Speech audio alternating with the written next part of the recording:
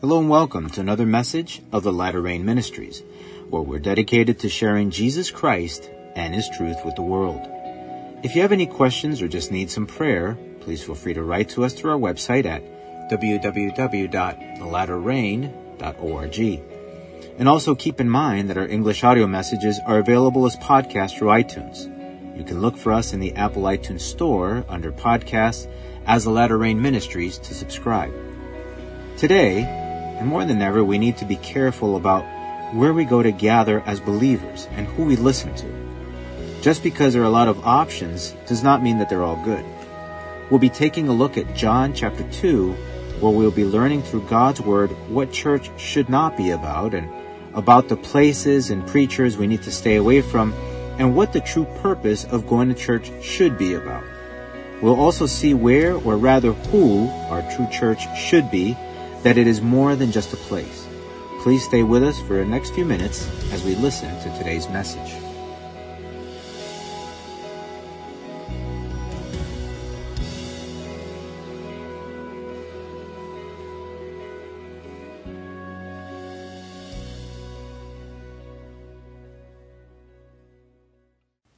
Let us go to the Lord in prayer and ask for guidance, direction, and clear understanding.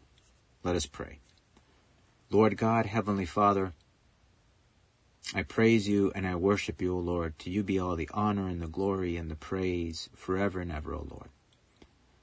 I give you thanks, O Lord, for your goodness and your mercy, for your Son, Jesus Christ, for the salvation, for the hope, for the grace, for the forgiveness that we find through him. Heavenly Father, I give you thanks, O Lord, because you love us, because you care about us, and because, Lord God, you wish and desire to be closer and closer to us each day.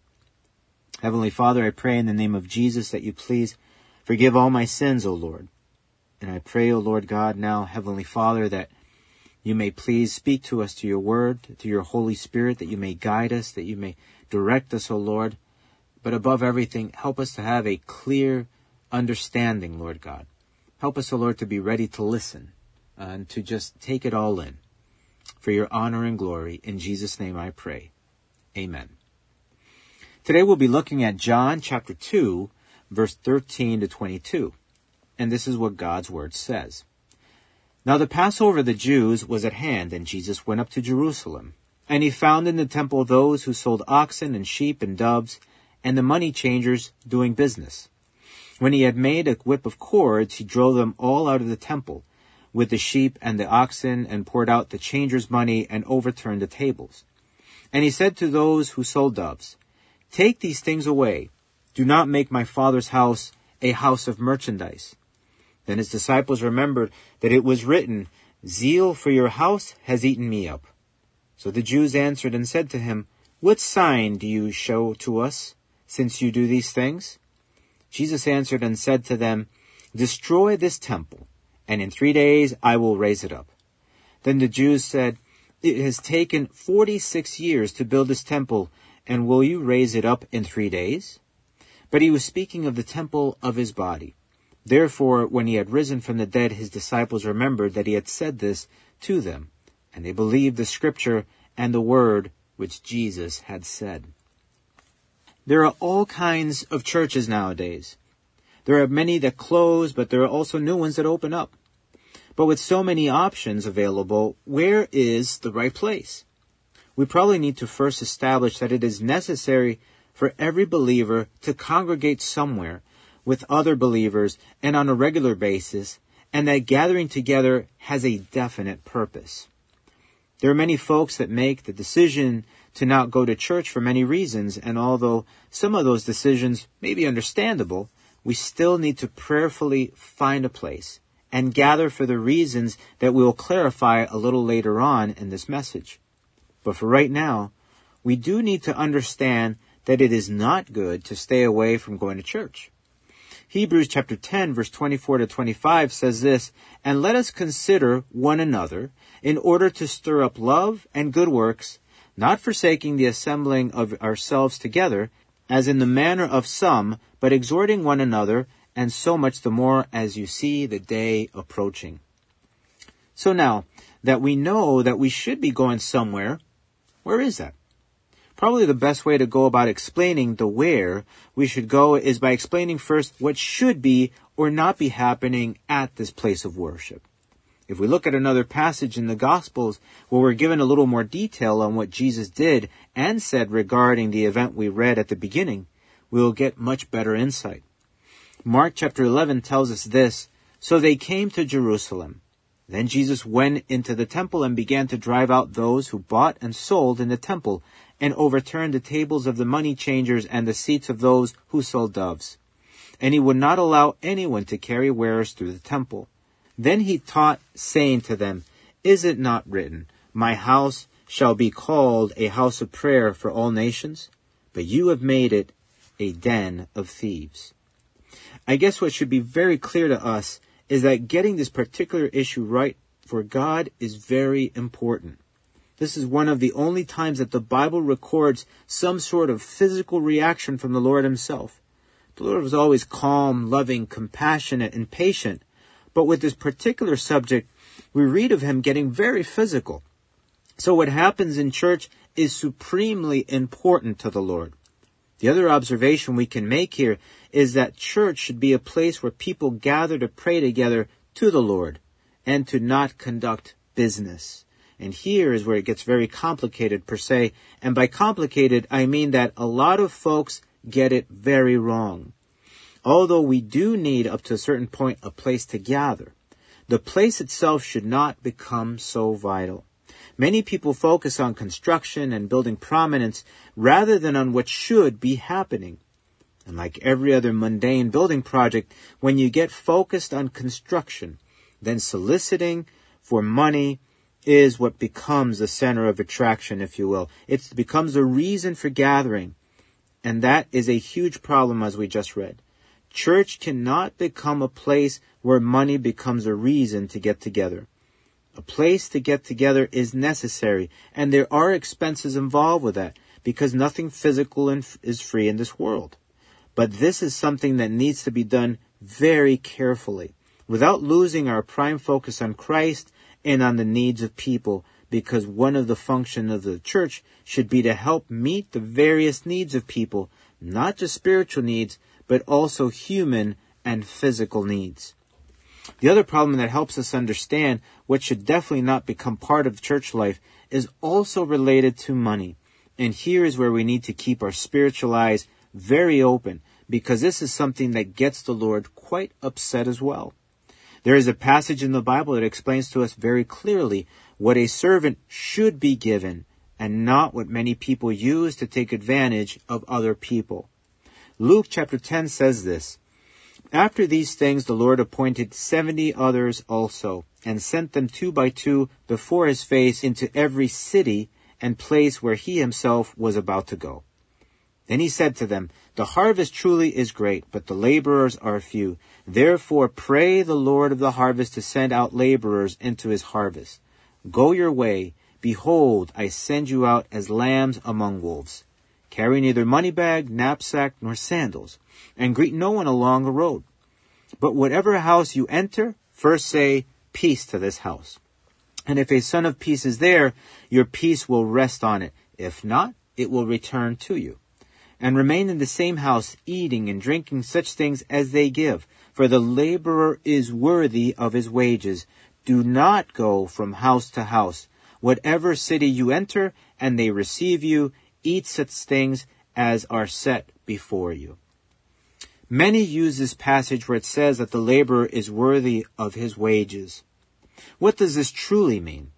If we look at it in context, we can understand that those that have made the decision to serve Christ by preaching and sharing the word with others should have a place to stay. That does not belong to them necessarily because they're staying at someone else's house. And the food and water they need for that day, that's it. We can clearly understand that only very necessary things are to be made available to those that serve the Lord. There is no place in the New Testament where it establishes that a pastor or a minister or preacher needs to get a fat salary with a bonus package, or that they need a big house or fancy cars or expensive clothes or expensive vacations or anything like that. If we look at what the Apostle Paul commanded regarding this same thing, he had said this. In 2 Thessalonians chapter 3, it says, "But we command you, brethren, in the name of our Lord Jesus Christ, that you withdraw from every brother who walks disorderly and not according to the tradition which he received from us. For you yourselves know how you ought to follow us, for we were not disorderly among you, nor did we eat anyone's bread free of charge, but worked with labor and toiled day and night, that we might not be a burden to any of you, not because we do not have authority, but to make ourselves an example of how you should follow us. For even when we were with you, we commanded you this, if anyone will not work, neither shall he eat.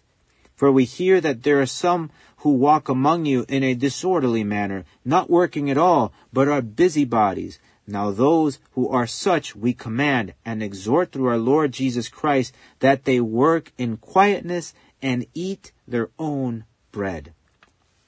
In short, those that serve, like I do personally through this ministry, should work. No one is supposed to take advantage of anyone else. Jesus didn't do it, so why should we? And what Paul is mentioning in this passage applies to regular believers.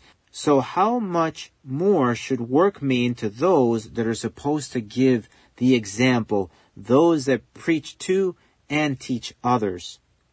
The Bible also teaches us this in 1 Timothy chapter 6, where it says, "If anyone teaches otherwise and does not consent to wholesome words, even the words of our Lord Jesus Christ, and to the doctrine which accords with godliness, he is proud, knowing nothing, but is obsessed with disputes and arguments over words, from which come envy, strife, reviling, evil suspicions, useless wranglings of men of corrupt minds and destitute of the truth, who suppose that godliness is a means of gain. From such withdraw yourself. Now godliness with contentment is great gain. For we brought nothing into this world, and it is certain we can carry nothing out. And having food and clothing, with these we shall be content. But those who desire to be rich fall into temptation and a snare, and into many foolish and harmful lusts, which drown men in destruction and perdition. For the love of money is a root of all kinds of evil, for which some have strayed from the faith in their greediness and pierced themselves through with many sorrows." So if a person has an issue with using godliness as a means of gain, the Bible is very clear on this, where it says again, "From such withdraw yourselves." And it becomes very clear when a person is using God's things for personal gain. Because again, a church can provide for the things that are necessary, but never for luxuries. When we make the decision to follow and serve Christ, we are supposed to let go of the love of money. And finally, on the topic of those that serve God for personal gain, Jude chapter 1 has this to say, "But I want to remind you, though you once knew this, that the Lord, having saved the people out of the land of Egypt, afterward destroyed those who did not believe, and the angels who did not keep their proper domain, but left their own abode, he has reserved in everlasting chains under darkness for the judgment of the great day, as Sodom and Gomorrah and the cities around them in a similar manner to these, having given themselves over to sexual immorality and gone after strange flesh, are set forth as an example, suffering the vengeance of eternal fire. Likewise also these dreamers defile the flesh, reject authority, and speak evil of dignitaries. Yet Michael the archangel, in contending with the devil, when he disputed about the body of Moses, dared not bring against him a reviling accusation, but said, The Lord rebuke you. But these speak evil of whatever they do not know, and whatever they know naturally, like brute beasts, in these things they corrupt themselves. Woe to them! For they have gone in the way of Cain, have run greedily in the error of Balaam for profit, and perished in the rebellion of Korah. These are spots in your love feast, while they feast with you without fear, serving only themselves. They are clouds without water, carried about by the winds, late autumn trees without fruit, twice dead, pulled up by the roots, raging waves of the sea, foaming up their own shame, wandering stars for whom is reserved the blackness of darkness forever. Now Enoch, the seventh from Adam, prophesied about these men also, saying, Behold, the Lord comes with 10,000s of his saints to execute judgment on all, to convict all who are ungodly among of all their ungodly deeds, which they have committed in an ungodly way, and of all the harsh things which ungodly sinners have spoken against him. These are grumblers, complainers, walking according to their own lusts, and they mouth great swelling words, flattering people to take advantage. But you, beloved, remember the words which were spoken before by the apostles of our Lord Jesus Christ, how they told you that there would be mockers in the last time who would walk according to their own ungodly lusts. These are sensual persons who cause divisions, not having the Spirit. So if you see someone that is filling their pockets, and they are very easy to spot, run away from them. They will try to use swelling words and flatter you, but don't listen to them. They will tell people what they want to hear, and not necessarily the truth. And don't make the mistake that many people do, which is to stay wherever it is that they are, thinking that your place is to be there to pray for them. They have only one thing on their mind, and that is money. Just think about it for a moment. Let's assume there's someone that barely has enough to eat and subsist, no matter how hard they work, and they bring their tithe and offering to church, as they should, and they can't even afford any kind of personal transportation. But yet, the pastor of the church where they attend has a luxury vehicle and is wearing a suit that is worth more than their month's rent. Is that right? Is that what Jesus did? Did Paul do that? Of course not. So, no matter how big the church is or how much the church group is able to afford, no one that is being supported by that church group, by the hard work of those giving, should be allowed to have more than what is required to subsist, only what is necessary. There is no more human high priest, so that fancy and expensive clothing is no longer warranted. There are no more Levites where they needed to live at the temple to serve with the sacrifices. The times of the temple and the sacrifices are long gone. What we are taught now in the scriptures is the example of Christ, especially for those that desire to serve the Lord. And so, coming back to what should be happening in a place of worship, we can understand that it needs to be a place where we come together to pray to the Lord. It should be a place where we come to listen to sound Bible teaching. It should be a place where we come together to praise and worship our God as the church family we are. It should be a place where people come to hear the gospel so they can be saved. It should be a place of instruction where people are taught how to follow and serve the Lord. It should be a place where the needy can come for help, because the church is supposed to help those in need. The widow, the orphan, the hungry, the broken, the homeless, those that do not have any clothes, and so on. It should be a place where we come together to encourage each other to keep pressing towards the goal of eternity and expanding the kingdom of God on earth.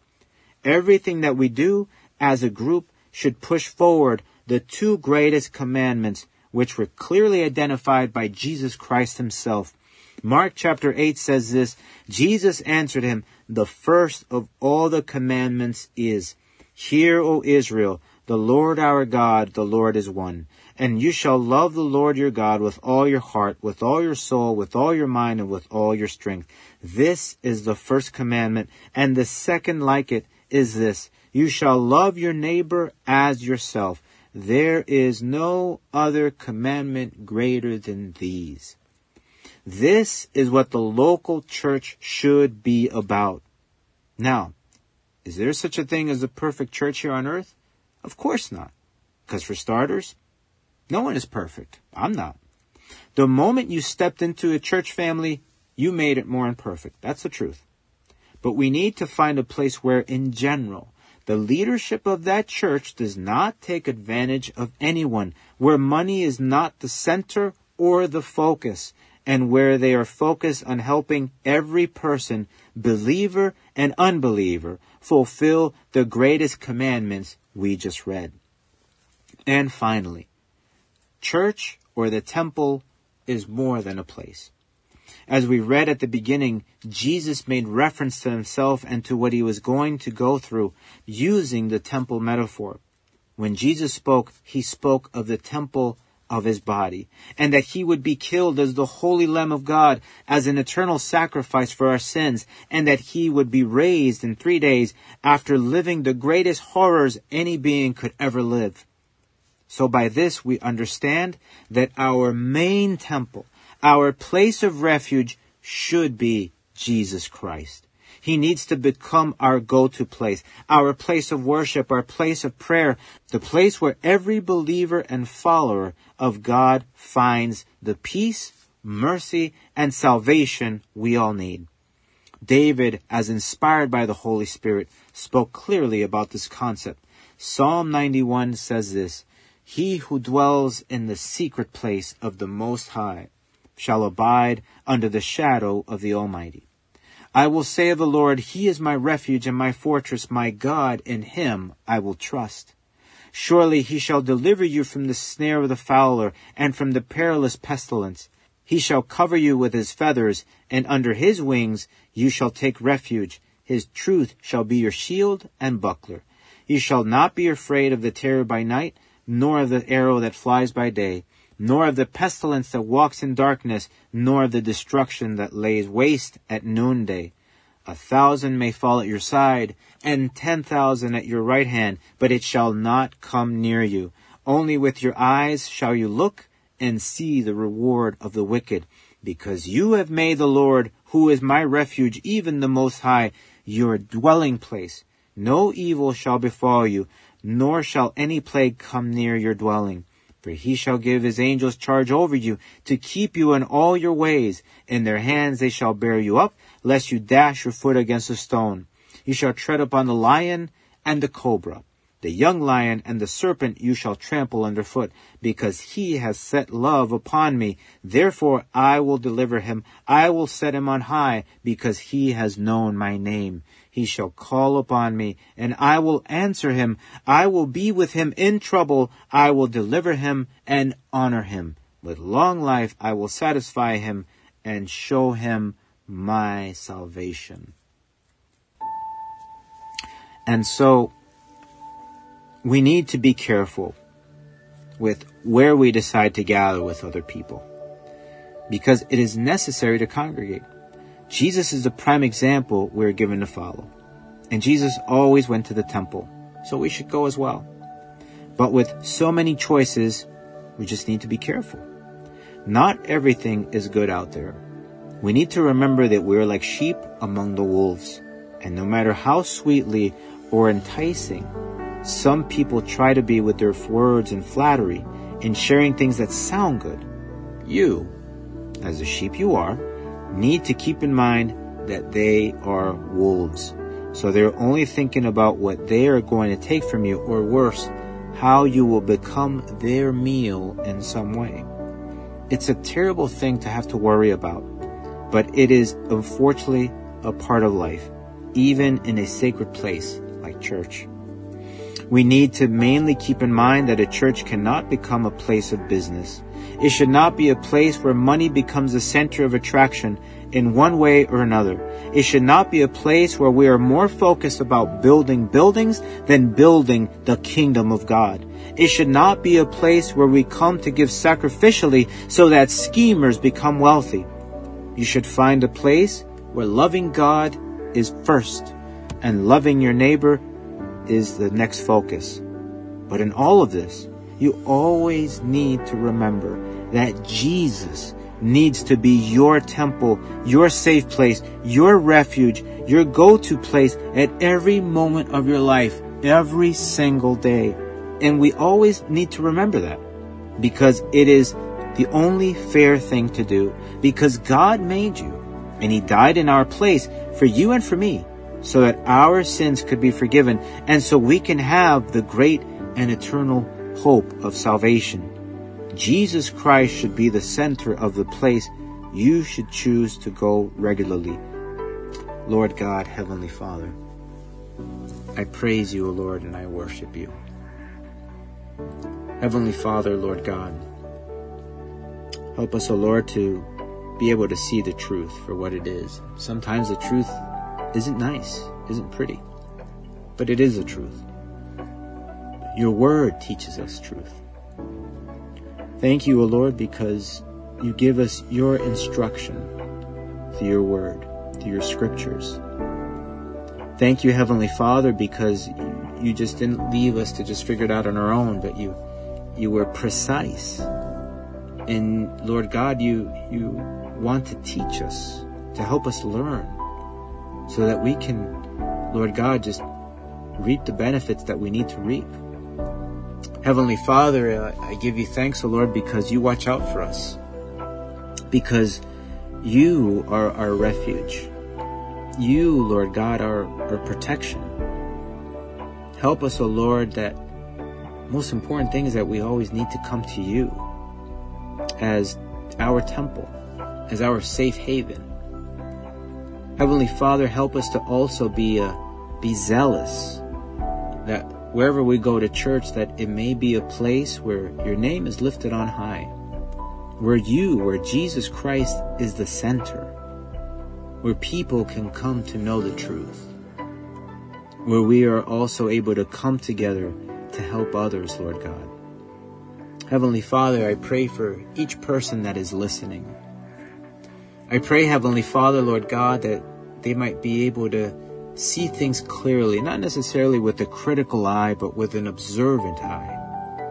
And Heavenly Father, I pray that you help them to be open to your guidance, and that they might be able to go to places that are ultimately good for them, Lord God, and that they might be able to be in these places and receive of your word, of your guidance, of your truth. And that, Lord, they may learn to love you more and love their neighbor more as well, Lord God. Heavenly Father, I just pray again for every person that's listening, and that your guidance may just be clear, Heavenly Father, to them. I give you thanks and I praise you, O Lord. In Jesus' name, amen. Please join us again next time as we continue looking into God's Word together. Please feel free to write to us through our website if you have any questions or just need some prayer. Our web address again is www.thelatterrain.org. The Latter Rain Ministries is a self-supporting Christian ministry dedicated to sharing Jesus Christ and His truth with the world. The Lord is near. May God bless you.